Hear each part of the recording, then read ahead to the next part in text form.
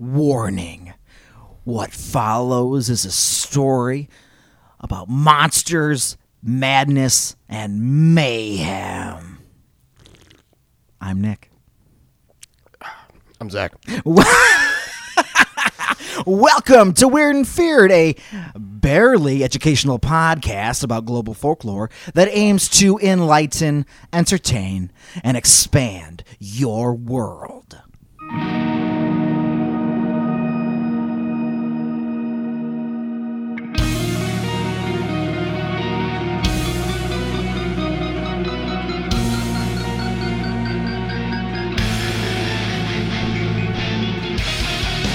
Manuel Trazas Gonzalez was born on the 4th of July, 1891, in the oldest city still standing within Western Europe, the Spanish port city of Cadiz, which has been continuously inhabited with human beings since 1104 BC, approximately 3,100 years. It's an old city. An old town. Yes, it is. His father was of Spanish descent and birth, and his mother was Canadian. But both were naturalized U.S. citizens whom were traveling abroad. Okay. Now, they eventually moved back to, I believe he spent his early years in El Paso. That just came to me. I didn't write it down, but just so you know, they came back to America. And when Manuel was 15, bandits raided his family's home. During the attack, both of his parents were wounded, and his two brothers were murdered in front of him. Okay, that sucks. 14 years after their deaths, Manuel became a Texas Ranger. So how's that for an origin story? That's pretty cool. I mean, it's right. I know what you mean. I think it's cool. Manuel probably did not. There's a lot going on in there. Uh-huh. All right, well, before becoming a Texas Ranger, he had already been a major in the Mexican Army and then spent 5 years as a special agent for the U.S. Treasury Department after immigrating to the United States. Manuel was married in 1920, the same year he became a Ranger. Texas is a wild place. In 1914, banker and businessman James Ferguson, or rather, Pa Ferguson, as he would affectionately be called, was elected Texas governor. To gain support amongst the common man during his run for the nomination, he branded himself Farmer Jim, even though he himself was an urbanite city dweller. Again, he's a banker. Yeah, that's weird, but all right. Hey, Farmer Jim. Well, his branding stuck. Without getting too much into the weeds here, he campaigned for the working farmers of Texas who had fallen in hard times and rallied against prohibition, picking up the support of local Texas brewers and beating out his pro-prohibition rival in the Democratic primary. Farmer Jim was successful in passing legislation that would help the farmers, but this bill was rarely enforced and would eventually be ruled unconstitutional in 1921. This showed the average man that he was on their side, that his heart was in the right place, when in reality, most of his policies would help his wealthy, urban, and industrial constituents instead. Uh-huh. So a little bit of bait and switch here for good old Farmer Jim. Uh-huh. He would be reelected because of this illusion, but as he rose to power, he gained many enemies, several of which were professors at the University of Texas. Not a fan of their dissent, Governor Ferguson applied the weight of his office to the university's president to fire those instructors. But the president of the university refused. Well, that's good. Right? Ferguson was unable to convince the Board of Regents, which that's the governing body of Texas's universities, to override the president, President Robert E. Vinson's decision. So Farmer Jim opted to use his gubernatorial power to veto the University of Texas's entire budget appropriation for the coming year. Wow. So there you go. Kind of a dick move. There you go. Just yanking out all the money. Yeah. Well, that prompted students to march in the streets. They protested. Powerful University of Texas alumni put their own pressure on the legislature, and the Texas House of Representatives called them into session. Now, the Texas Constitution says that only the governor has the power to call an emergency session of the legislature, but since they were going to assemble regardless of what the governor said, he called them into session in some semblance of maintaining his control over the government. I guess that's the smart thing to do. Right. It's like, oh, no, it's okay. Go ahead and do that. Yeah. Well, don't completely abandon me yet. Right. It's like, oh, no, you're getting together because I say you can. Well, I was going to do that. We were going to do that anyways, Jim. Farmer Jim. Hey, Governor Farmer Jim. We're going to do that anyways. Yeah. Governor Farmer Jim. Well, the Governor Farmer Jim, didn't say they could talk about impeachment, as the governor was also the one who would set the agenda during an emergency session. But alas, they talked impeachment anyway and prepared 21 charges against him. He was impeached, and when the trial went to the Texas Senate, they convicted him of 10 of the 21 charges, the most damning dealing with the misallotment of funds, embezzlement to his own bank account, and his own re-election campaign, and accepting a substantial bribe from the local Texas brewers in his election that won him the governorship. So what would be his punishment? Well, Governor Ferguson would be removed from office and banned from seeking political office anywhere in the state of Texas. Knowing the ways in which the political winds were blowing during the Senate trial, he basically knew they had the votes. Hours before the Senate cast their vote, he resigned. And after the vote was taken, he claimed because he had resigned before the vote was in fact taken, none of those punishments applied to him. Oh, well, that's So a he's- little loophole. There's a lot going on. Yeah. There's a lot of manipulating here. Mm-hmm. It's a lot of back and forth politicking. Pa Ferguson didn't give a shit because he's banned from office, though, right? Well, Yeah. allegedly, that's what they said. Well, he didn't give a shit, and then he ran in the next Democratic primary for the gubernatorial nomination. Okay. So he's like, I'm doing this anyways. Yeah. They're like, what? Well, he was on the ballot, but he lost to his opponent, which wouldn't have mattered anyways because after this, like, the court upheld the ban on him running for state offices. Okay. So they're like, you lost, but like, no, it wouldn't have mattered anyways. You're not. I think they were just waiting to see how it played out. Right. But I mean, they brought the hammer down anyways. Mm-hmm. So, but this did not apply to federal offices, however. And in 1920, he ran for president of the United States. Oh, did he? Oh, did he? He had his own party called the American Party. Sounds Bold- pretty American. Yeah, bold name. Yeah. He lost. Yeah. Well, makes sense. Yeah. And then in 1922, he ran for the United States Senate. That I don't know. He lost. No. Okay. Now, why did I bring up Pa Ferguson, Farmer Jim, Governor James E. Ferguson, or whatever the hell he wants to call himself at all? Mm-hmm. Well, a couple of years later, Farmer Jim would enter his wife's name, or rather, he would put her name in the running for Texas governor, and in 1924, Miriam Amanda Wallace Ferguson, or Ma Ferguson, Okay. became the first woman governor of Texas. Oh. Oh, was this just a workaround to get James Ferguson back in the governor's mansion? Yep. Yes, and everybody knew it, even Miriam herself. Yep. As she campaigned right alongside her husband, mind you, so he's there by her side the whole time she's, going to events and stuff. He's like, hey, Yeah. everybody. Whispering in her ear when she's giving speeches. It's funny you say that, because she said if elected, she would even consult him for advice. Oh, of course. Quote, of them running, of her running, she said, quote, 2 for the price of 1. Oh. So there's no hiding what's going on here. No. None whatsoever. And one of her campaign slogans, this is what it was, quote, me for Ma, and I ain't got a darn thing against Pa. Real catchy, right? I guess. It's a real knee slapper, huh? Yeah. Yeah. Well, Ma Ferguson was an interesting woman. She didn't drink, but was against prohibition, was a Southern Democrat, but hated the Ku Klux Klan. And she had this to say about bilingualism in schools. Oh, okay. Where's this going? If, quote, if English was good enough for Jesus Christ, it ought to be good enough for the children of Texas. Wait. Well, nothing makes sense about that. Yes! Again, Texas is a wild place. Yep. What? If English was good enough for Jesus Christ, it ought to be good enough for the children of Texas. I mean, I I mean... think Catholic churches were even in English They were until in Latin. They were in Latin. until maybe the 1100s at best. Oh, God. All right. But cool. That Yeah, makes sense. That's, Yeah, cool. but yeah, right. Very cool. Mm-hmm. But still, why did I bring up this governor couple at all? I have no idea.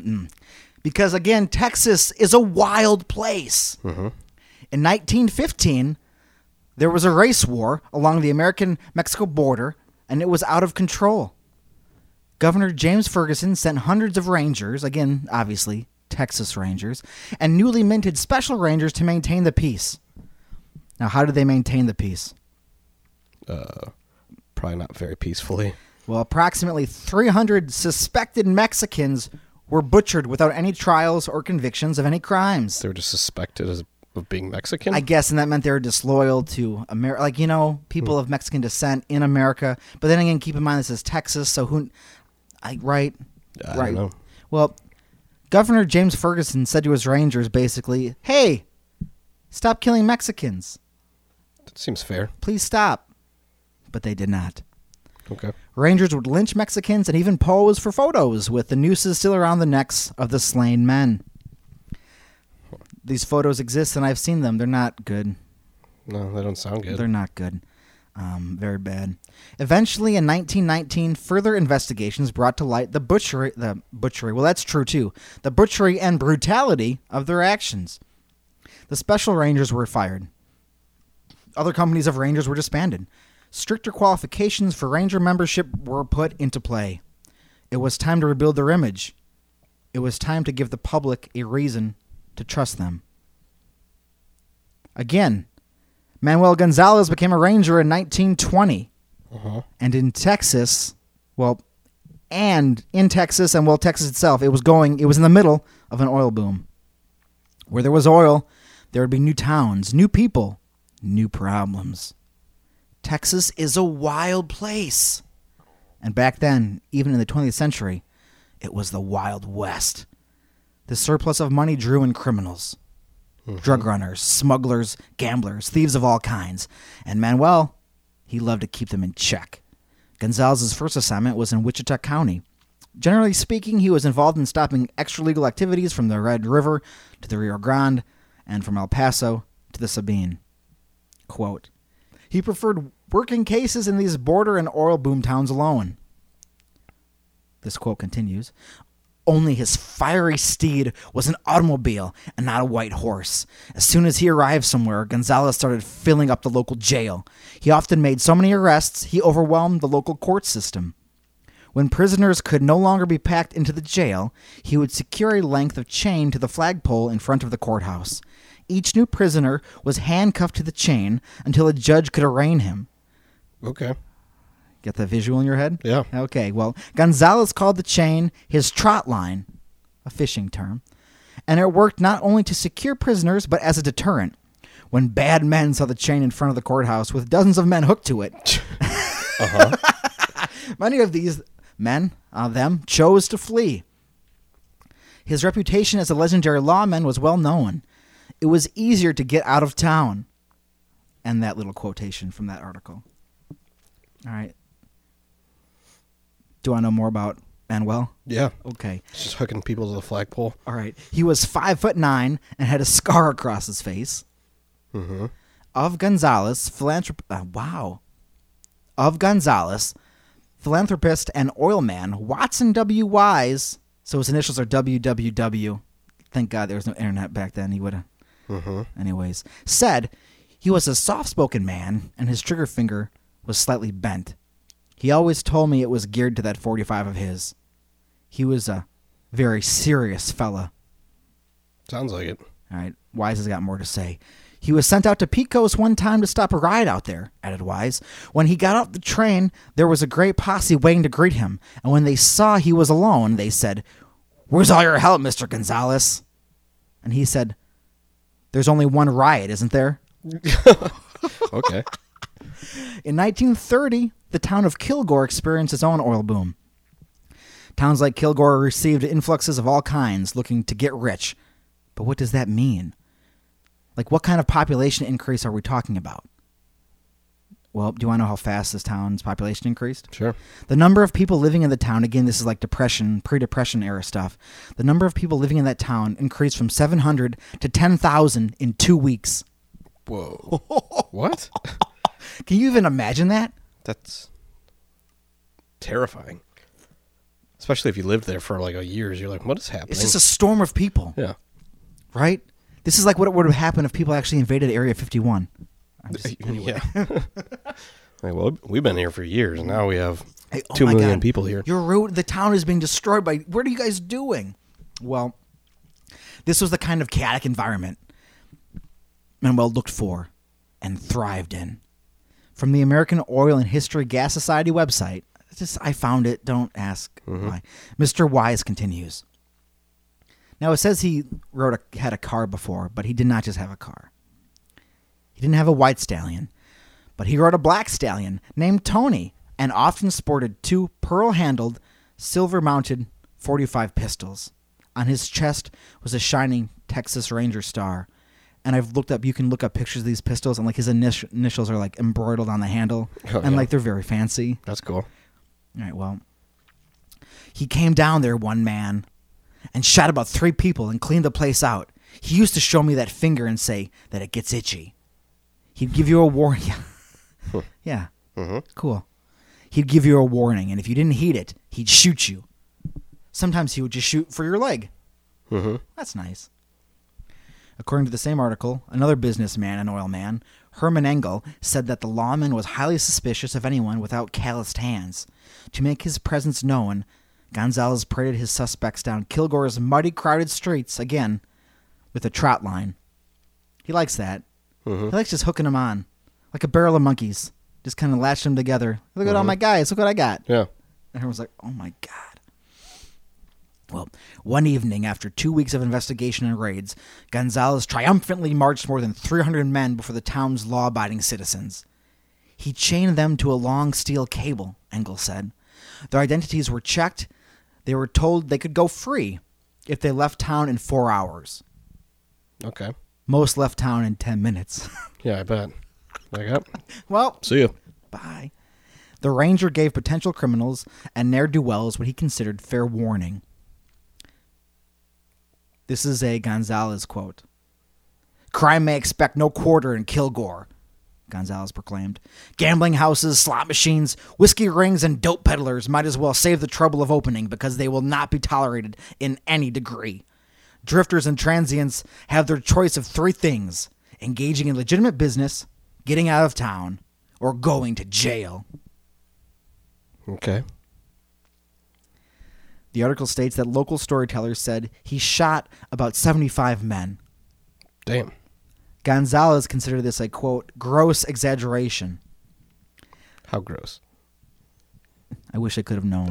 Was it like 60? He's Yeah. like, yeah, 75's too much. Like, Right? come So on, guys. That's unreasonable. It was only 60. I shot 61. Well, okay, 61 and a half. Does that count? Yeah. I mean, if I shot him in the leg, does that really count as shooting him? No. No, it doesn't count. It's just a warning. Yeah, just a warning. Well, this next story I found in some random message board that was linked to with a dead link, but I don't care. We're going to talk about it. Okay. Gonzalez was in a Tyler hotel trying to get some needed rest just past midnight when his sleep was interrupted by a great amount of commotion below. There was loud talking, raucous laughter, boisterous yelling, and general racket. Thinking it would soon cease, he laid a pillow over his head, but that had little deadening effect. When it became evident that there would be no immediate let-up to the noise, he got out of bed, went to the window, and stuck his head out of it, calling to them to pipe down. Because of impatience, he was sharp in tone. Okay. Yeah. That did it. Members of the group were incensed that anyone would have the gall to admonish them to be quiet. One of them snarled at him to mind your own business. That probably didn't go over well. Yeah, how do you think that went? Not well. That was no more acceptable to Gonzalez than his complaint had been to them, so he carried the matter a bit further by offering to come down and force them to stop. Okay. In a bellicose manner, one of the group shouted, "You don't have to come down here. We'll come up there." So up the stairs they trampled and commenced banging loudly on the door to his room. He opened the door and admitted them. But they did a double take, and they recognized him. "My God, boys," he shouted. All right. How good is your Spanish? Way bien. Because Gonzalez had a nickname. Okay. Do I know what it was? Yeah. El Lobo Solo. Can you piece that together? I mean, it's just the lone... I don't know what Lobos would mean. I'm about to tell you. I mean, I've heard it plenty. I just don't know what it Yes. translates as. Well, El Lobo Solo translates to the lone wolf. That's what I would have guessed. He's known as the lone wolf. Mm-hmm. It's the lone wolf! Let's scram! Mm-hmm. And they did just that. See ya. The silence that ensued was total. End of that little story. So, you've just been introduced to the lone wolf, Mm-hmm. Manuel Gonzalez. Yeah, he seems like a cool guy. He seems incredible. Is Chuck Norris based off of him? I'm enamored with this man. He's Or absurd. not Chuck Norris, but Walker, Texas Ranger. Yeah, Chuck. Chuck Norris is based off him.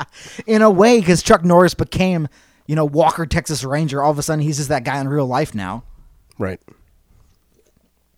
But I mean, yes, it has to be. Obviously, this is the first guy. Yeah. This guy is the ultimate badass lawman. Yep.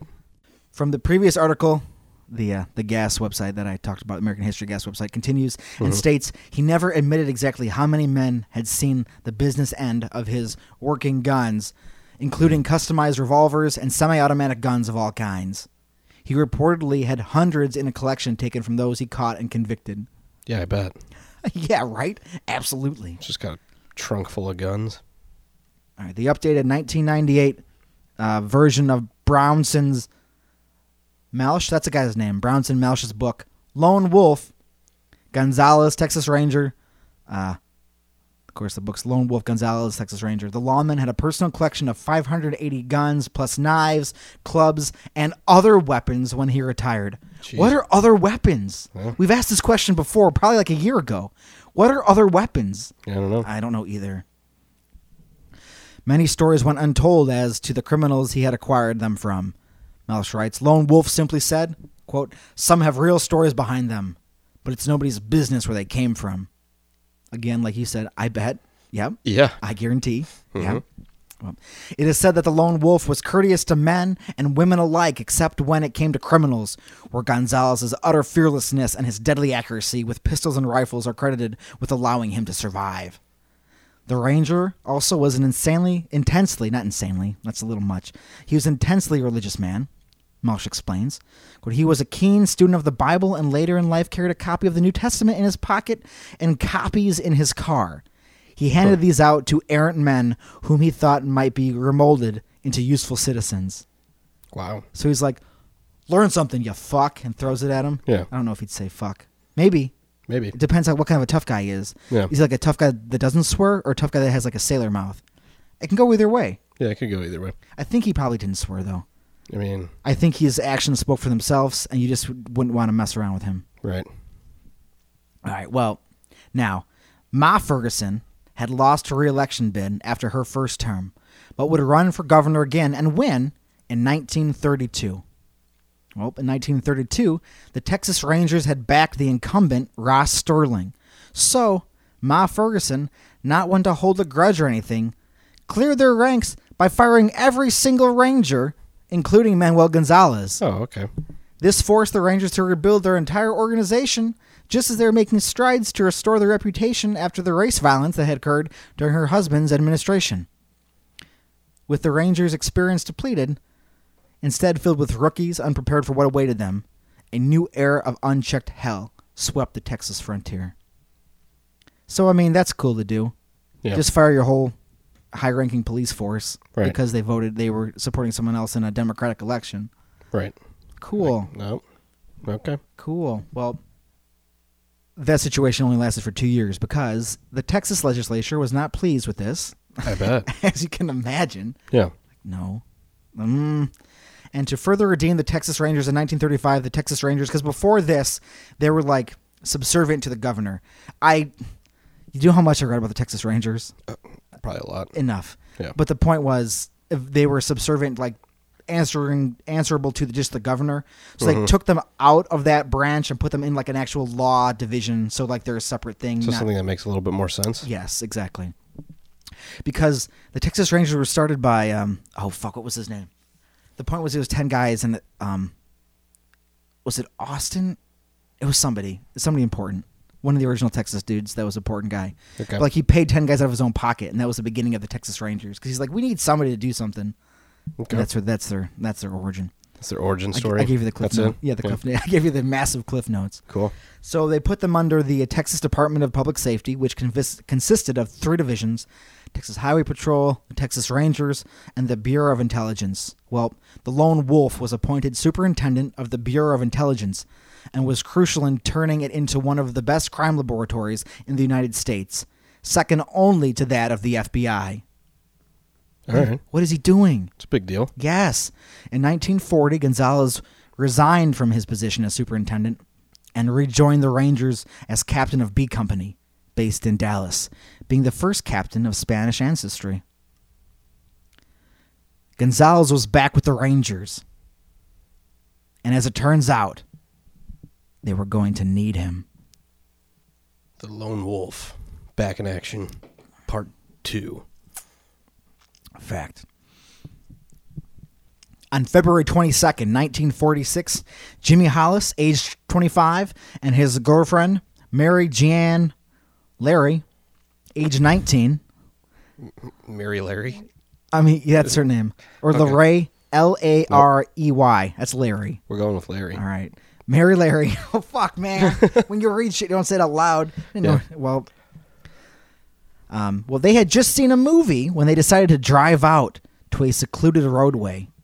A lover's lane of sorts. Exactly. That's exactly what a lover's lane is. Do some debating. They're going to do some debating. Mm-hmm. At around 11:45 p.m.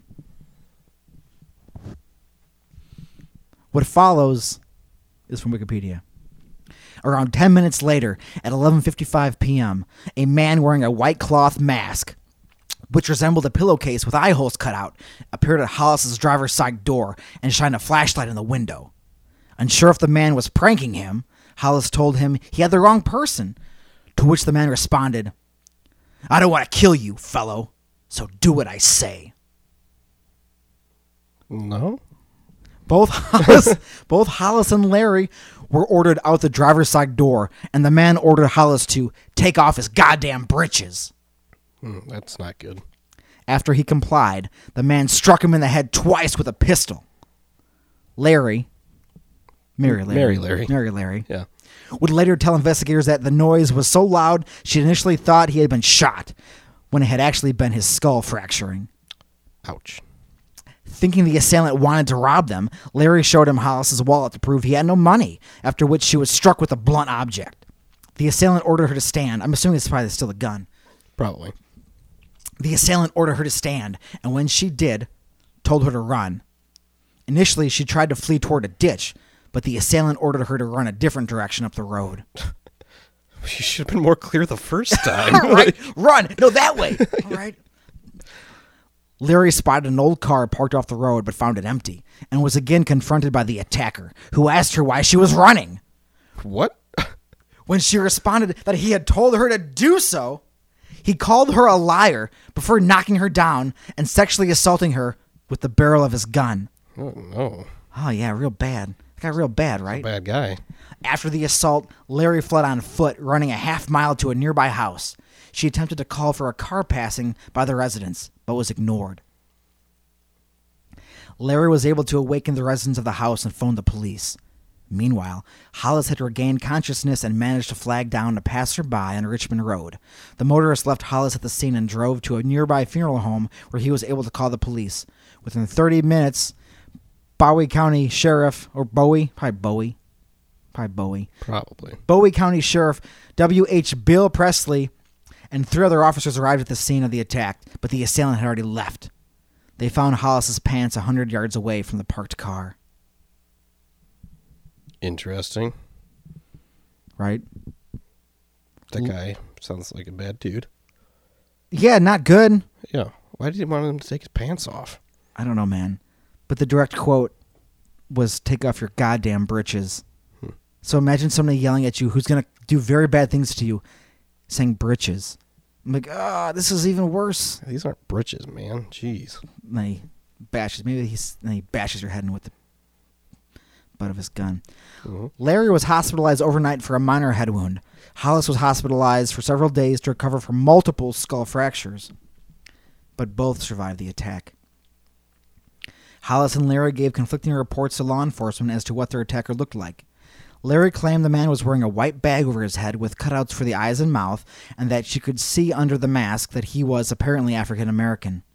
Hollis alternatively claimed the man was white and around 30 years old, but conceded he could not distinguish his features as he had been blinded with a flashlight. Both agreed that the assailant was around 6 feet tall. Okay. Law enforcement repeatedly challenged Larry's account and believed that she and Hollis knew the identity of their attacker and were covering for him. Because that's what I would do. Why? That's what I would do, right? If someone covering for him. If somebody gives you multiple skull fractures, you want to just keep that identity secret, right? Yeah. Weird. Richard L. Griffin, age 21. 20 wine? Nope. No wine tonight. No wine tonight. Richard L. Griffin, age 29, and his girlfriend of 6 weeks, Polly Ann Moore, age 17. That's fine. It's a different time. Mm-hmm. Were found... Well, I shouldn't laugh before I say what I'm about to say. It's not funny. I was laughing at the age discrepancy. But Richard was 29, Polly Ann Moore, age 17. Wait, I didn't realize it was 29 and 17. Okay. Oh, yeah, that's what... That was my like, oh, well... Yeah, okay. Well. They were found dead in Griffin's 1941 Oldsmobile sedan on Sunday, March 24th, 1946, between 8:30 and 9 a.m. by a passing motorist. The motorist saw the parked car on a lover's lane. The motorist at first thought that both were asleep. Griffin was found between the front seats on his knees with his head resting on his crossed hands and his pockets turned inside out. Moore was found sprawled face down in the back seat. That's not good. No. This also is not good. Griffin had been shot twice while still in the car. Both had been shot once in the back of the head, and both were fully clothed.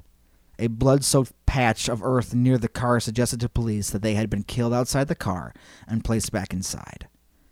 Congealed blood was found covering the running board, and it had flowed through the bottom of the car door. A .32, cartridge shell was also found, possibly shot from a Colt pistol wrapped in a blanket. On the evening of Saturday, April 13th, Betty Jo Booker, age 15, was playing her alto saxophone in her regular weekly gig with her band, the Rhythmaires, at the VFW Club at West 4th and Oak Street. Around 1:30 a.m. Sunday morning, April 14th, her friend Paul Martin, age 16, arrived to pick her up from the performance. Martin's body was found at around 6:30 a.m. that morning by Mr. and Mrs. G.H. Weaver and their son, lying on its left side by the northern edge of North Park Road. Blood was found further down on the other side of the road by a fence. He had been shot 4 times, once through the nose, again through the left 4th rib from behind, a 3rd time in the right hand, and finally through the back of the neck. Ouch. Yeah. Booker's body was not found until approximately 11:30 a.m., almost 2 miles away from Martin's body, behind a tree.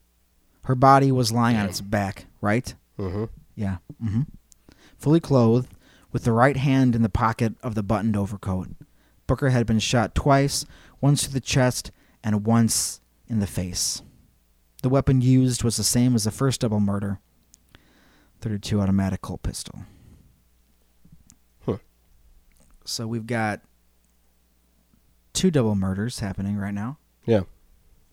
One an attempted double beat down. Uh-huh. On Friday, May 3rd, sometime before 9 p.m., Virgil Starks, age 37, a farmer and welder, was in his modest ranch-style house on a 500-acre farm off Highway 67 East, almost 10 miles northeast of Texarkana. That's important because they all happen around Texarkana. Mm-hmm. He turned in his favorite weekly radio show, and his wife, Katie, age 36, gave him a heating pad for a sore back. He sat in his armchair in the sitting room, which was just off of the kitchen and the bedroom. While Katie was in her bedroom lying on the bed in her nightgown, she heard something from the backyard and asked Virgil to turn down the radio.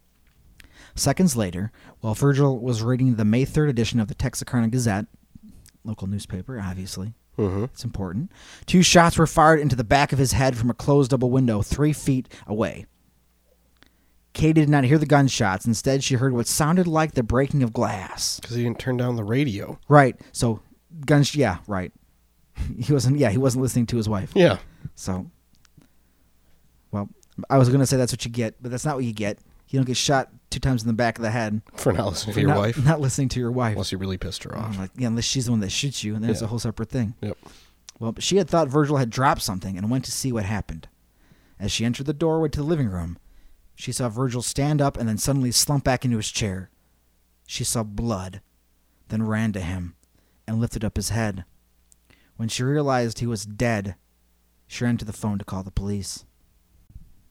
She rang the wall crank phone 2 times before being shot twice in the face from the same window. One bullet entered her right cheek and exited behind her left ear. The other went in just below her lip, breaking her jaw and splintering out several teeth before lodging under her tongue. She dropped to her knees, but soon managed to get back on her feet. She ran to get a pistol from the living room, but was blinded by her own blood. I'm pretty sure Wikipedia quoted straight from a certain book, because this is written like a story.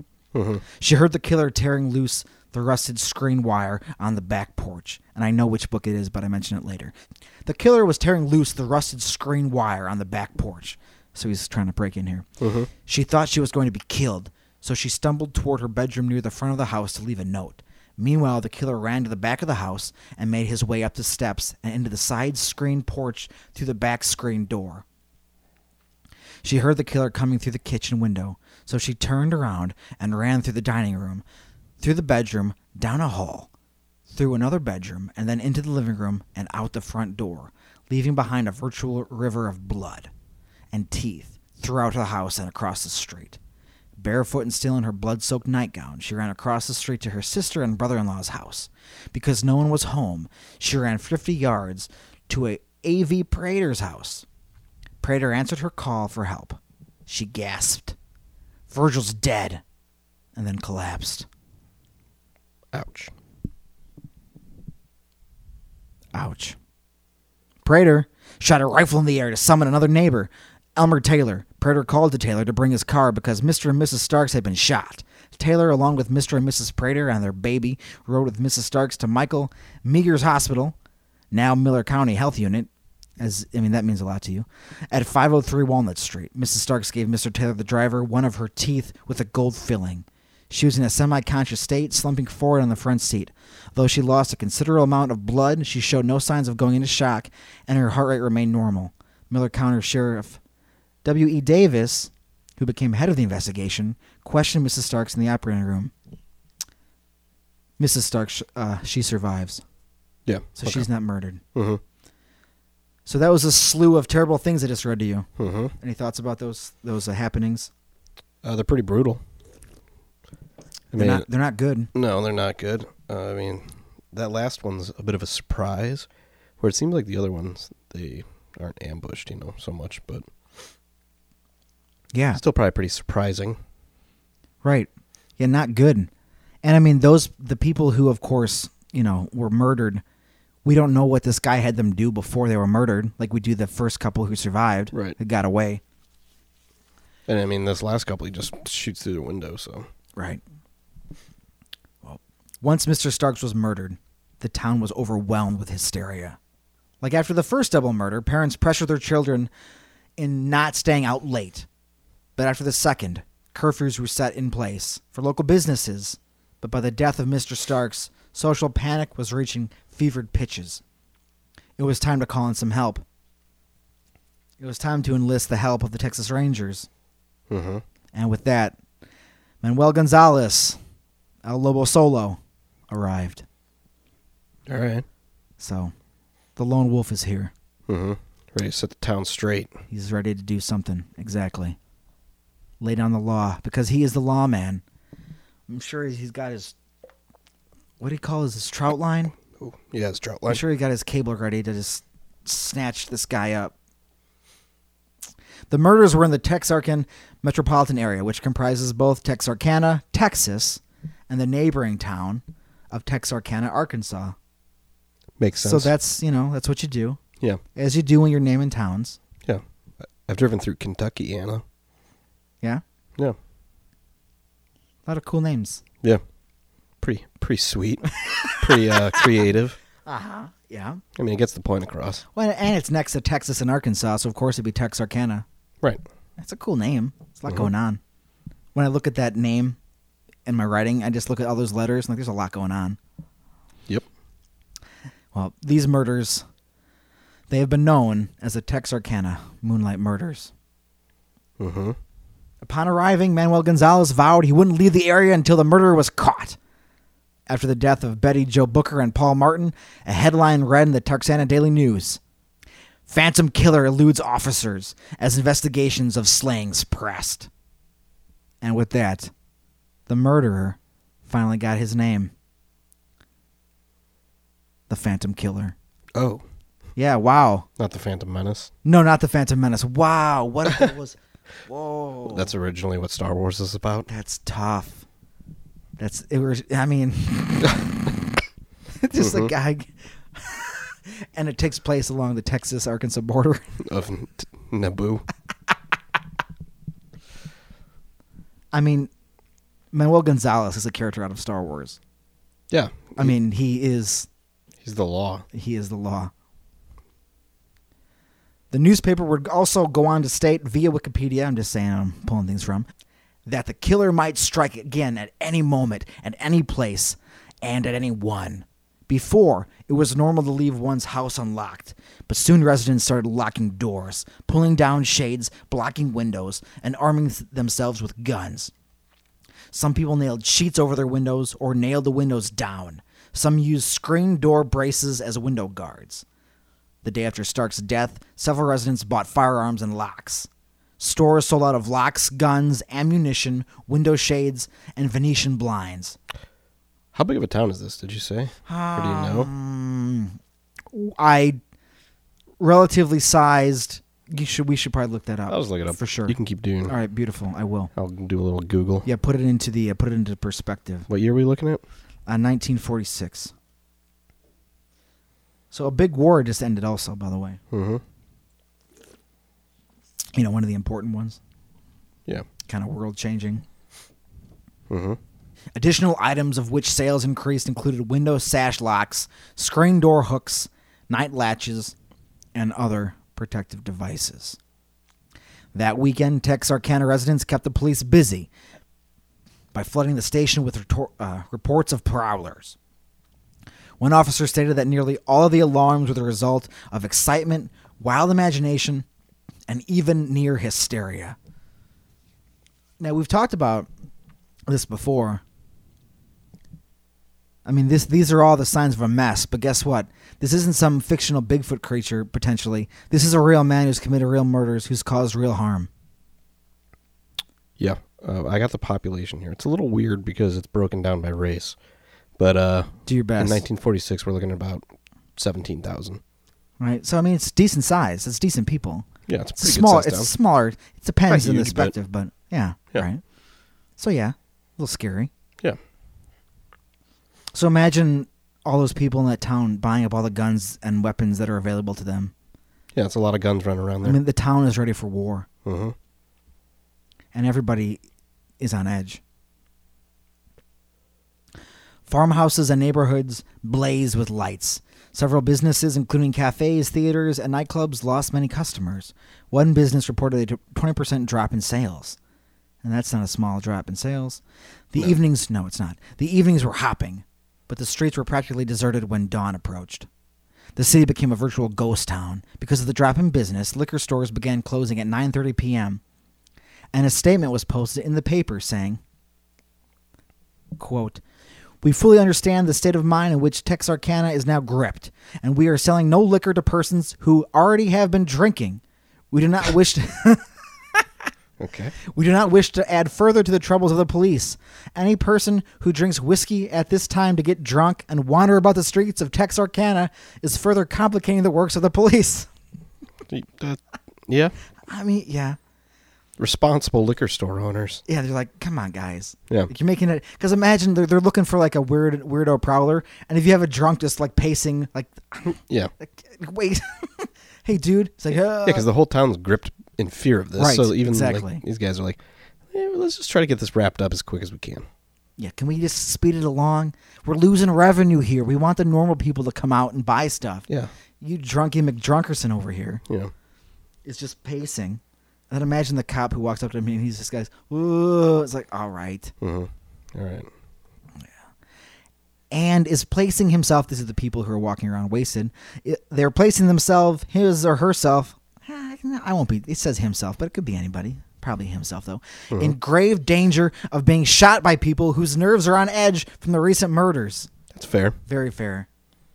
An old lady went out and buys a gun. She's sitting on like her porch, and this Drunk guy stumbles by. He misses his block, and she's just like, bam, bam. Well, now he's dead. Mm-hmm. Because citizens were considerably jittery and armed with guns, Texarkana became a very dangerous place. When driving up, officers had to turn on their sirens, stand in their headlights, and announce themselves to keep from being shot by a nervous homeowner. Flip everything on. I'm a cop. Yeah, everybody. Cop. Hey. It's pretty tense. Hey, I'm a cop here. Yeah. 2 officers were patrolling a vacant road when one got out of their car and approached another car with a couple sitting inside. He said, quote, "I am Tillman Johnson with the Miller County Sheriff's Department." He's an important guy. "Aren't you scared to be parked out here at night?" The girl replied, "You're the one that ought to be scared, mister. It's a good thing you told me who you are." Mm-hmm. As she revealed that she had been pointing a .25 ACP pistol at him the whole time. Whoa. Yeah, all right. Okay. In order to go to someone's house, you had to call in advance and let them know to expect you. Because again, like, phones are not as, like, so you could just come to somebody's house. Yeah, you're not texting them, "Hey, I'm in the driveway."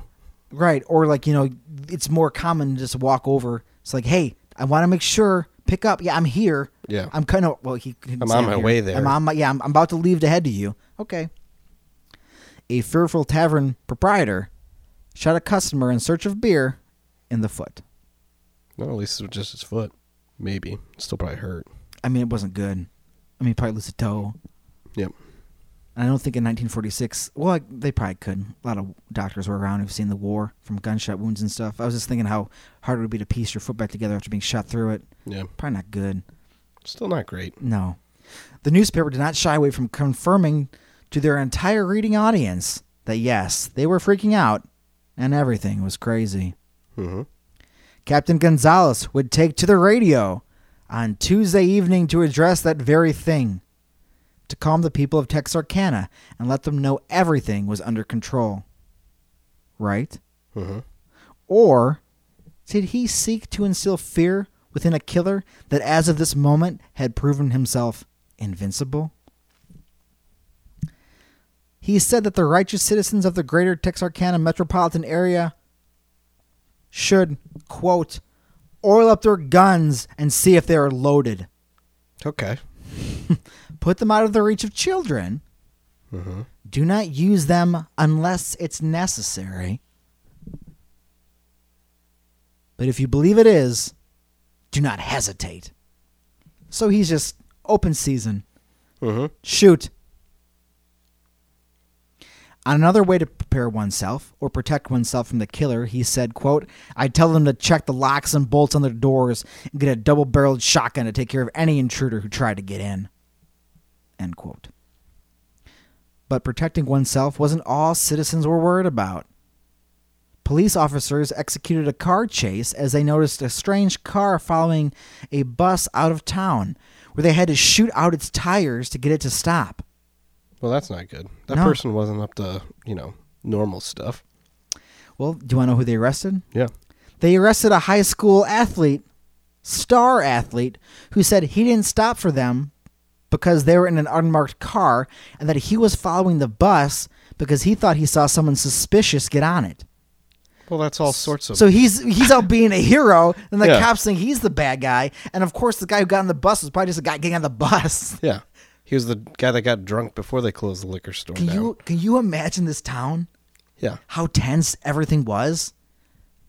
Leaving your house, even if you're just an innocent person now. I mean, they had sirens on the car, I'm guessing, and he just didn't stop. Even if it's an unmarked car, that seems a little risky. Right. Yeah, it's true. They didn't mention the sirens, but I assume they would have had them on. Before they start shooting tires out, you'd think so. Because, then it's no wonder he's not stopping. He's like, well, they're shooting at me. Yeah, let's give the cops credit and say there were sirens in the car. or something went on. I mean, yeah, something's going on here. Unless they were just in a car with no sirens, which then all sorts of crazy things are about to happen. Yeah. They showed his tires like, hey, police. Yeah. What? Oh, yeah, we're the cops, by the way.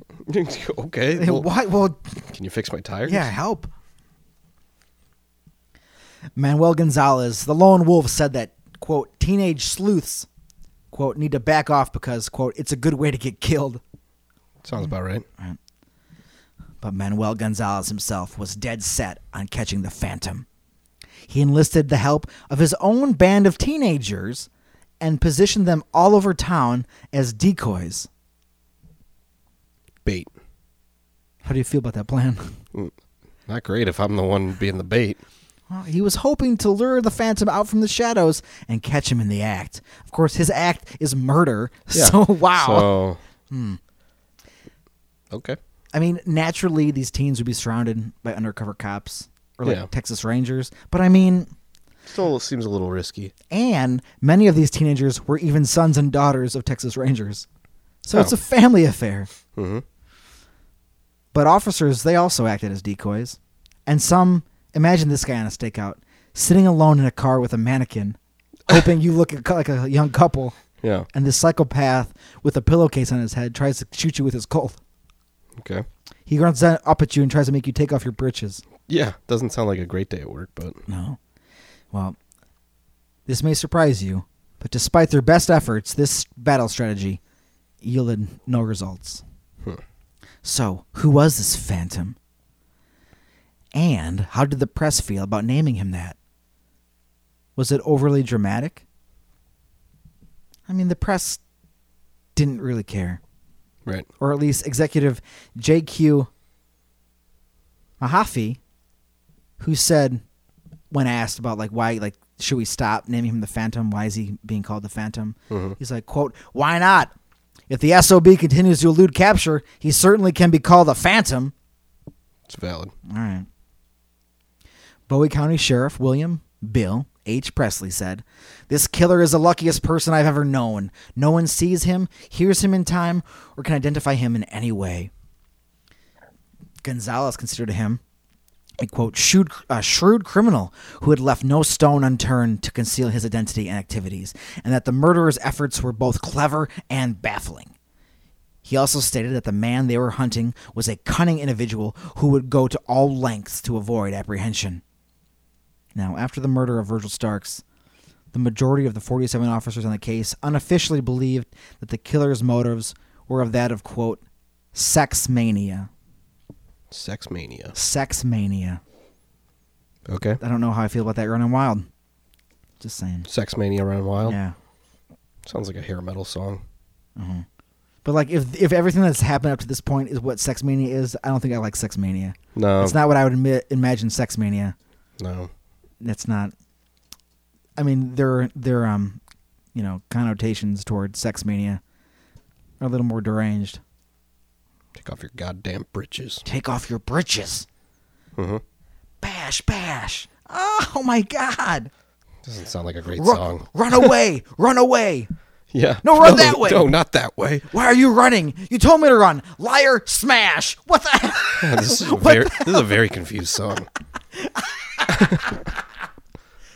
Yeah, as lyrics, that's insane. Yeah. This way, that way, smash. Take off your britches. All right. All right. All right. That's enough. That's enough, you fucking asshole. Mm-hmm. One of the officers said, quote, I believe that a sex pervert is responsible. What? Are there other kind of perverts? I feel like maybe... Did we just drop the sex part of the pervert thing now? Thank you very much. That's where I was going to go. We thought, we just decided... It's too many words. We decided pervert is all sex perverts. Yeah. It had to evolve. I mean, modern people, they just got to cut. We just want it to say as less as possible. Yeah. 140 characters. Sex pervert. Sex mania pervert. It's like, whoa. It's like, let's just shorten that up a little bit. Let's just call him a perv. Yeah. Just a straight up perv. Mm-hmm. Well, so how long did it take the Rangers and the police to catch the Phantom? Peggy Swinney was arrested walking towards a car that had been reported stolen. Officer Max Tackett, another important dude, who had noticed that a car had been stolen on the night of the first murders, decided to search for other stolen cars and try to make some kind of connection. He had noticed this particular car was reported stolen and proceeded to stake it out, and that's when he found Peggy. Peggy claimed she had just gotten married, but that her husband was in Atlanta, Texas, trying to sell another stolen car. There was a report of someone trying to sell a stolen car in Atlanta, Texas, that had been reported to the police. The citizen, the citizen had a distinct look. The person who the car was, like the attempted sale. So the guy's like, hey, you want to buy a car? And this is the guy who's like, what? A car? Yeah. What? Sure, Mr. Pillowcase Head Man. Yeah. Well, the citizen had a distinct look. Cowboy boots and a cowboy hat. They emphasize that it's distinct. And even though it's Texas, so I imagine this guy looks absurd. If it's worth noting in Texas that he has a cowboy hat and boots. He's got like a hot pink he's got to have some hat or something. Oh my God, I hope he had that in 1946. Uh-huh. Right? Yeah. His boots have some kind of accent on them or whatever. Some kind of neon snakeskin. Snakeskin cowboy. This guy wants to sell me a car. That's nobody's accent. I'm just making a voice. That's nobody's accent. Yep. Yep. Nope. Well, this citizen claimed Cowboy Man, that's what I'm going to call him. Cowboy Man claimed that he didn't, I don't know, that he didn't remember what the guy who tried to sell him the car looked like. But Max believed that, hey, well, he would remember you. So, like, this guy's got to stand out. Mm-hmm. So, Max walked around town with hopes that tailing this man would spook the car thief. It autocorrected to spooky, by the way. I know I didn't write that, but it's funny to say. Uh-huh. That this man would spook the car thief into revealing himself. You know, like he'd see this guy and be like, oh, shit, that's the, oh, shit. You'd see him react and be like, oh, well, that was weird. When Cowboy Man walked inside of a bus stop, Max Tackett, and like what a cool name is Max Tackett, let's be honest here. Mm-hmm. Max Tackett noticed someone run out the back fire escape. Max chased this man out there and caught him. His name was U.L. Swinney, Peggy's husband. Mm. When Max Tackett apprehended U.L. in the fire escape, oh, was it U-O-U-E-L-L? Yule? U-L? Yule? U-O-U-E-L-L? A lot of vowels, yeah. Ooh, I don't know. Ooh, I hope it's you. Ooh. That's an interesting I know, name. right? I'm not familiar with that one. Nope. You know when you come across words but you never heard them out loud? It's like, how do you say this? Yeah. Well, but Swinney said, please don't shoot me. Tackett, potentially offended at the overreaction, said, I'm not going to shoot you for stealing cars. So Swinney retorted, Mister, don't play games with me. You want me more than just stealing cars. Oh. Well. Well, what more would I want you for? Go on. Yeah. All right, Elaborate. Yeah, go on. Well, while in custody within a squad car, Swinney asked Chief Deputy Tillman Johnson, Mr. Johnson, what do you think they'll do to me for this? Will they give me the chair? Johnson said, you won't get much. Maybe 5 or 10 years. For stealing cars? Yeah, they don't give you the electric chair for stealing cars. Yeah. Swinney then said, Mr. Johnson, you got me for more than stealing cars. Man, this guy doesn't know when to shut up. Be quiet. Yeah. Eventually, a lawyer contacted Peggy and said, tell your husband to shut the fuck up. Why is he saying all these things? Yeah. Informing her that her husband was arrested for murder. She said, how do they find out? Oh, my God. These guys are idiots. With Peggy in custody, they walked her to where Paul Martin's car was found. It was found like a mile or so, maybe 3 miles. It was found away from his. I cut it out of here because I was trying to condense as much necessary information, but his car was found away from his body. Okay. They walked Peggy over there. Peggy told them she'd been in the woods there before. I mean, she's working with them. She's been telling them stuff about fucking her husband. Mm-hmm. So she's kind of like, basically like ratting on him. And when they went into the woods, the officers found heel prints. Woman's heel prints. U.L. Swinney had owned a .32 caliber Colt automatic, but sold it in a craps game. Okay. Also, when the guy was shot through the window in his home, it was a .22. I don't know if I forget if I said that or not, but I want to make sure like that gun was different. Okay. So some officers also think, I didn't mention it here, but I knew I would remember it, also said that maybe that was a different killer. Like just another different random act of shooting. Because there was a different gun. And it was like in a home. Mhm. But he also tried to get into the home. Maybe he was escalating his game. I mean, these are all things that have clearly been talked about by Right. people who've known about this since like 1946. But it happened during the same spree of murders in the same area, so of course it would affect the overall story of people's reactions to this shit. Right. But the main reason the cops believed it was Swinney was because of the information Peggy had known. Again, I cut some of this stuff out. She kept telling them her thing, just like things that he was doing, or like she's just telling a whole story. Mm-hmm. Well, the cops knew parts of what she said, but some of what she said was new. Ewell also remained silent Finally. instead of protesting his innocence. Well, So at like least he- he's not so he saying, was just- yeah. like, hey, idiots, I did this instead. Right, he was just being quiet. But all of this was circumstantial. There was no concrete proof connecting him to any of the murders. However, Swinney was a repeat offender in regards to car theft. And they were looking for some kind of reason to put him away. So, therefore, he was sentenced to life in prison, but a previous conviction eventually turned out to be void, as Swinney had not had legal representation before 1946 for that car thievery.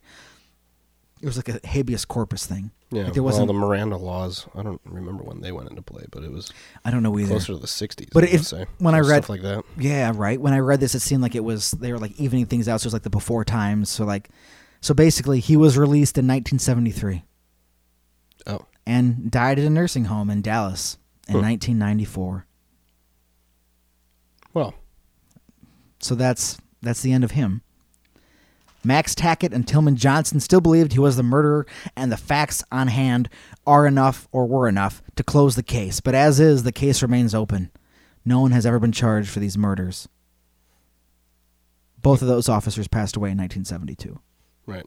I can bet that that doesn't spawn any urban legends down in Texarkana. Interesting, right? Yeah. A lot of this stuff came from the book The Phantom Killer, Unlocking the Mystery of the Texarkana Serial Murders, The Story of a Town in Terror by James Presley. Mm-hmm. Wikipedia linked to that a lot. It's a book I actually would very much enjoy reading. Yeah.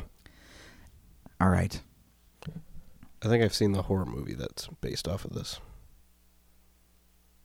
Mm-hmm. You know what I have not seen? I want to, because surprise, surprise, I do eventually mention that, but Yeah. I've never seen it. Because they use screen caps when they show like the pillowcase murderer, and like it just looks fucking terrifying. Yeah. All right. Well, this was printed in 1960. Dear Abby, if you are interested in teenagers, you will print this story.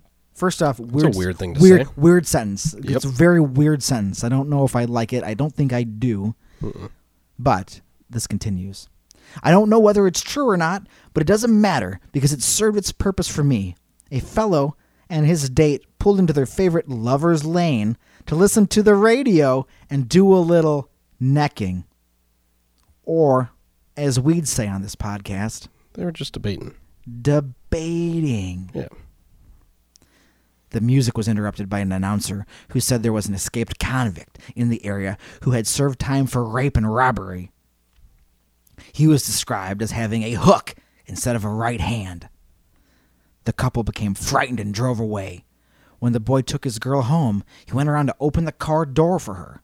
Then he saw a hook on the door handle. Mm-hmm. I will never park to make out as long as I live. I hope this does the same for other kids. Jeanette. Thanks, Jeanette. Thanks, Jeanette, for being interested in teenagers, you weirdo. Right. Culture is a weird thing, Mm-hmm. but this report sounds vaguely similar to the Phantom's first attack, with the addition of the hook. Mm-hmm. Perhaps this is some very weird, contorted, hellish version of telephone. We've talked about that before. Yeah. The reverberations of the Texarkana murders would have spread all across the country and could have lingered for years, which could have, led to different takes on the same trope appearing in folklore all around the country. In a 1998 Snopes article, writer David Mickelson believes this to be a possibility. And that's what set me down this path. Right. Regardless, the idea of a lone killer attacking an isolated couple remains a pop culture fascination. The very story was used as the primary basis for the 1976 slasher film, The Town That Dreaded Sundown. Mm-hmm. In that movie, it even has an analog for Manuel Gonzalez. Oh, really? He's in it. Like, not him. I didn't look up the character. Well, I looked up the character's name, but just didn't put it in here. Mm-hmm. But it's like JD, like, it's like another like Hispanic sounding name. So like he's in the fucking movie. Gotcha. And I'm very excited about that because Mm-hmm. allegedly it's fictional. There was another article when I took that weird message board deep dive. I mean, this archive, but like, cause I was looking for like honest to God Manuel quotes. I want things like people talk about him, cool, but like what? I want some more words out of your mouth. How many badass lines did he whip Right. out? Got some sick one-liners. Right. But was not called there until the last murder. So, but I guess in the movie he's maybe there as active murders are happening, which that kind of conspired to help the legend grow a little bit. But he got there as like the case was wrapping up, or well, they didn't know it was wrapping up at the time. They thought it was an ongoing thing. But once they caught that one guy, whether he was convicted or not, the killing stopped. So there's that. Mm-hmm. So there was a Blu-ray release of that film in 2013. There was also a remake in 2014. But the very concept... Oh, go ahead. I was just going to see, I'm not sure which one I saw. Because I remember...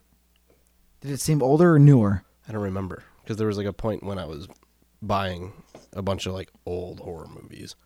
And, but then I'm watching all sorts of horror movies. So I just remember watching special features on it and them talking about Yes. this. Every year they have a... These are just things I remember but didn't write down in here. I don't have to write everything down, but because I knew this would come to me. Every year, Texarkana has like a film festival type thing. Yeah, they do like a screening of this and movie. they play stuff. it. Yeah. It's like, you guys... You guys are maniacs. Right, you're absurd. Yeah. And like, but the thing in Wikipedia must have been before the Blu-ray came out, because the only copies were like VHS, and it said it cost like $175 to rent it to play this VHS tape for this fucking festival. I was like, what? So clearly that was before the Blu-ray came out. Right. But imagine, like, holy shit. But the very concept itself, a man attacking kids about to debate, has graced the silver screen several times before. I Know You Did Last Summer comes to mind, especially because it plays up the hook part. Yep. So it's more hook focused. But isn't Jason Voorhees the same thing? Except he replaces the hook with a machete as he wages his war on sexual activity and infidelity. Yeah. And before he adorned a hockey mask, he wore a burlap sack with a hole cut out of it, which is not dissimilar to a pillowcase. Correct.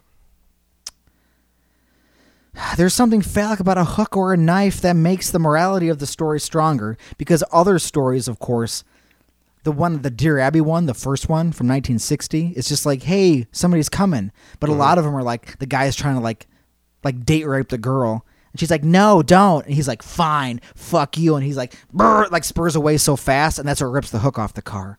So that's like a warning on like, don't date rape your date, which is, Seems like a good... it's a useful... I guess that's a good lesson to have in your story.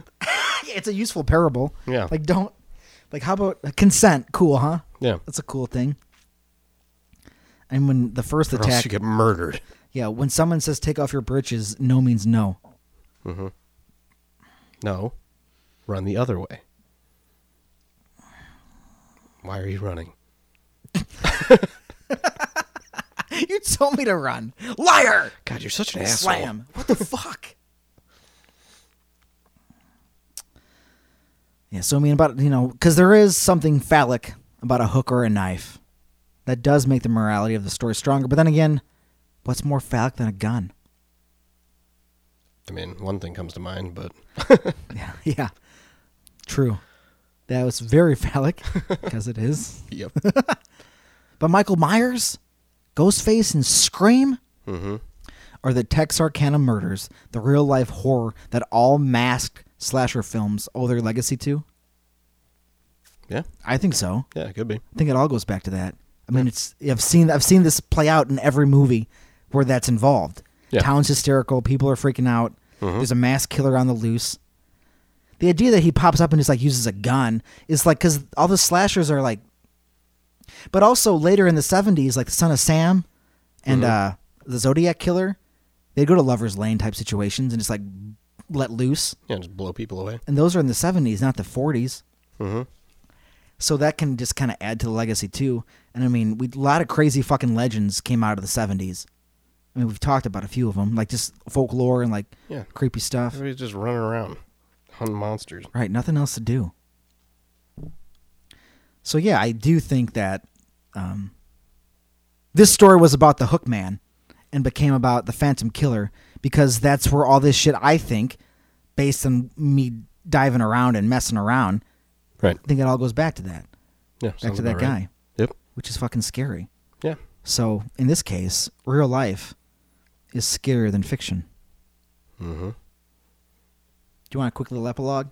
Yeah. What do we got? So what of the Lone Wolf? Yeah, what of him? In 1951, Gonzalez retired from the Rangers and became a technical consultant for movies, TV, and radio, and moved to Hollywood. What show did he work on? It was one about the Texas Rangers. Was it? Yes, it wasn't the Lone Ranger, but many people do believe the Lone Ranger was in a way based off of him. Okay. Doing, Lone different Ranger stuff. Different timely, right. Different time period. I don't know when that took place, but I mean, the man was born before the turn of the past century. Mm-hmm. Which, of course, means he died on February 13th, 1977, in Dallas, at the age of 85. That's the same place where Swinney died, at the nursing home. It was Dallas. Yeah. But it was in 1994. J.Q. Mahaffey, again, Texarkana Gazette, the editor, said this of Gonzalez. He was one of the best-looking men I have ever seen. Well, damn. And wore a spotless khaki suit and a white 10-gallon hat. Okay. He packed 2 ivory-handled revolvers on his hips and did not deny that he was the Ranger who sat in the cashier's office at the Crazy Water Hotel in Mineral Wells and gunned down 2 ex-convicts who sought to rob the place. He was so good-looking that my girl reporters would not leave him alone. Oh, damn. Okay. They're just smitten with him. He really didn't have time to hunt down the Phantom. He was too busy giving out interviews and trying to run the Gazette. Okay. Details. Yeah. All the other officers working on the case were intensely jealous of Lone Wolf and complained bitterly every time his picture appeared in the paper. Mahaffey also stated that after the murder of Virgil Starks, the police declared the farmhouse off limits to everybody. Quote, several nights later, I was holding forth in the Arkansas police station when a call came through that a neighbor had seen strange lights in the farmhouse. We sped to the scene and I hid behind a car while Police Chief Max Tackett and 3 other patrolmen approached the house. Chief Tackett yelled into the house that the place was surrounded and the Phantom might as well give up. Who do you suppose walked out? 3 of the girl reporters and the Lone Wolf. I just like throwing their clothes on. Yeah. Well, you're not totally wrong. None other than Lone Wolf Gonzalez of the Texas Rangers and a woman photographer from Life and Time magazines. All right. Lone Wolf explained rather sheepishly that he had been reenacting the crime and the young lady was taking pictures of him. That's odd. What are they doing? Okay. What are they doing? Police Chief Tackett turned to me and shouted at the top of his voice, Mahaffey, you can quote me as saying that the Phantom murders will never be solved until Texarkana gets rid of the big city press and the Texas Rangers. I saved this for the end. Yeah. Tillman Johnson, again, I said he was important. Whenever he came down the stairs from his hotel room, he called for the press. He was a showman. He was a handsome man, and I'd say, and he made a good appearance, and of course, he had a reputation for being a killer, because he actually was one. That's a weird thing, right? Yeah. He's an actual guy that just mows people down if need be, but he's also into like, hey, like that's the ultimate like cocky attitude, like, because you figure if you're just a guy shooting up the place, like you would let it speak for itself. Yeah. But he's like, nah, I'm here. Here I am. Mm-hmm. Like, so earlier we were debating whether he swore or not or spoke softly. Mm-hmm. I mean, I guess it still doesn't answer that question because he doesn't have to swear. Yeah. But he totally knows exactly who he is. Right. So the press all followed Gonzalez. He also said, no, he didn't do any real police work himself. He'd get in that car and ride around, ask a lot of questions about what the other officers had found, then he'd release it to the press like it was his information. It got to where after a while some officers wouldn't tell him anything. Yeah. Like, screw you, man. What the fuck are you doing? We're trying to catch an actual killer here, you idiot. I haven't mentioned this guy before, but his name is Louis Swampy Graves. I mean, I think I did mention Graves earlier, but I didn't mention his nickname was Swampy. Mm-hmm. A Texarkana Gazette reporter. Oh my God, what kind of a nickname for that is that for a reporter? Hey, Swampy, get on the case. Yeah, all right. Well, in 1946, described Gonzalez as a handsome man with a lot of personalities. Quote, he was well built and wore a whipcord suit and a battle jacket with bright buttons. He was very clean looking with an olive complexion and wore pearl-handled pistols, one on each hip. He looked like a typical Texas Ranger, said Graves. He would have been perfect in the Old West. He fit the description going around in those years about the number of Texas Rangers needed to quell a riot, and of course, their unofficial motto, one riot, one Texas Ranger. So that's the story of the Phantom Killer, backstory behind the man with the hook, and Manuel Gonzalez, a.k.a. the Lone Wolf. Mm-hmm. Little adventure to the old enough Texas. Yeah. And potentially the origin of all horror movies that involve one man killing everyone. Yeah, slashers. Right? Exactly, right? Mm-hmm. That's exactly what that is. Yep. And it actually happened. And it's horrifying. Mm-hmm. So that was fun to just uncover. Yep. It's going to bug me which movie I've seen, but... That or the remake or the real one? Yeah. But I don't know. I'll figure it out eventually. All I know is that I'm dying to see it now because that's fucking incredible. Yeah. And if this is like Manuel Gonzalez, the real man, what is this made-up cartoonish right movie version? Yeah. Like, how absurd is that? I don't know, because it's probably been that long since I've seen it. That's why it could have been the remake. So I have no idea. Yeah. But yeah, I remember all this kind of, so Yeah. pretty wild stuff. It's awesome. I thought that was a neat little backstory because the point is, what I also wanted to talk about, which I'll just throw out here Mm-hmm. at the end as we close this out, was that when the Dear Abby story gets published and introduces like the hook man, because that gets put out and that goes to everybody. Mm-hmm. A lot of towns have their own legends about if you go into the woods, the hook man will get you, the hook man will kill you. Mm-hmm. And I don't know in what fashion I will ever be able to address this in another episode because it was going to be this one, but I didn't want it to be too long. But because then I would have to tell you a little bit about the backstory of Staten Island and how it's a dumping ground for all sorts of shit, and it's just like the forgotten borough of New York, Mm-hmm. and how they dump everything there. And there was an insane asylum. Okay. I think I will say this a little bit. No, I'll give you a little teaser. And a man worked there. All right. And then he escaped. No, he didn't escape. They shut it down. So then there was just a bunch of homeless people living in the woods, and the people who were employed there are now unemployed. So some of them start living in the woods. And there's just homeless people and orderlies who did physical therapy or security just putting tents in the woods of Staten Island, living there. Okay. Mm-hmm. And then kids start missing. Okay. They start being abducted. And I'll leave it there. But before this started happening, the Hookman legend of Staten Island was called Cropsey.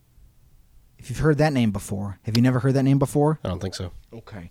I don't, because I was just going to talk about Cropsey, but really all there is to say about it is kind of what I'm telling you right now in this little conclusion. Mm-hmm. That happened. It was Willowbrook Insane Asylum, and Geraldo Rivera had a special on it, which you can watch on YouTube, where he goes into this place, and there's all these disabled and mentally challenged kids and kids with like what you people may call deformities, living in shit and piss and filth. Like, there's video of it. It's horrifying. So the guy who allegedly had done this, who is Andre Rand, maybe? I think his name was Andre Rand. I watched the whole documentary in preparation for this, and I was like, I can't, because the documentary can make things go longer, you know? Yeah. But so then this guy they would charge him with these kidnappings of these kids, but not the actual murders themselves. And he hasn't talked to people, and the people making this documentary, like, we're going to interview him, but then he didn't want to do the interview, but he would send them letters. And so after, like, he agreed to do an interview. Okay. And they go to the insane asylum. But then when they go there, he tells the people there, he's like, I don't want to talk to them. So they're like, well, fuck you. So they leave. So they haven't talked to this guy. It's just been letters. Like, he's been writing, like, over, like, this transcripts of his trials. He's been, like, writing notes and sending it to him. So it's like a back and forth. Mm-hmm. But so then he leaves a message after he calls them. He gets their number and leaves them a message like, you haven't responded to my letters. So, like, he's trying to play like this, the ultimate, like, cat and mouse game. He still wants attention. They didn't give it to him. But the point is, in Staten Island, there was always a legend of Cropsey, and this guy kind of became Cropsey. And there's another movie, when I mentioned my movies, called The Burning, where the villain is called Cropsey. The origin story is different, because basically a bunch of kids pull a prank on a guy who is a janitor, and they burn him alive. So he gets scarred, and so he's a scarred man who leaves the hospital and goes into the woods and just starts killing kids. Yeah, I own The Burning. It's awesome. Yeah. But the Cropsey is like that Staten Island legend, and he's Cropsey in the movie, and so that all kind of ties together in this weird little I thing. didn't remember that, though. Right? So, But yeah, the name of that guy is Cropsey, but he doesn't have a hook for a hand. He does a lot of other stuff. Yeah. That's not good for anybody, but that's kind of where all that wanted to go.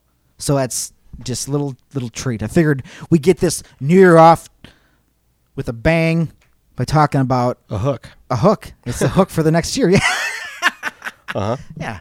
Cool. But yeah, that's where I went. So that was, enjoyable. Yeah. Oh man, you know what else is enjoyable? What? If people contact us on the social media. Yeah, if they leave us messages like Cropsey does. Yeah, well, I mean, leave me a voice message. Why didn't you respond to my email? Because you didn't send one. Yeah, because you didn't send one, so send me one. But you can yell at us either way. Yeah, so. we're at weirdandfearedpodcast@gmail.com, on the Facebooks, on the Instagrams. Always try and post the good old Instagram stories to get in there, just if you want a quick little thing about, that'll kind of tell you when we're doing stuff. If you follow us, kind of easy way to pay attention. And then the Patreon, which is just Weird and Feared. No spaces on the Patreon. You can search it and find us there and help support the show. Help us buy movies to watch. Help us, buy all these books I want to own. Yeah. Lots of research, because the internet's hard to research sometimes. It can be. And it's just sometimes better to, because I can pull because like we'll be honest about it. When we pull this shit from Wikipedia, we're referencing books and articles and stuff. But like having the books in my hand to be able to comb through most of it myself is very enjoyable. I mean, there's only so much you can do within a week span, but I love just getting into it and finding stuff, because I had no idea this was a thing until today. And now it's a whole thing that will inspire me forever. And clearly it's inspired movie makers and storytellers since then. Yep. But like those storytellers, everybody just stay spooky. Yeah, stay spooky. Right? Yep. Stay spooky.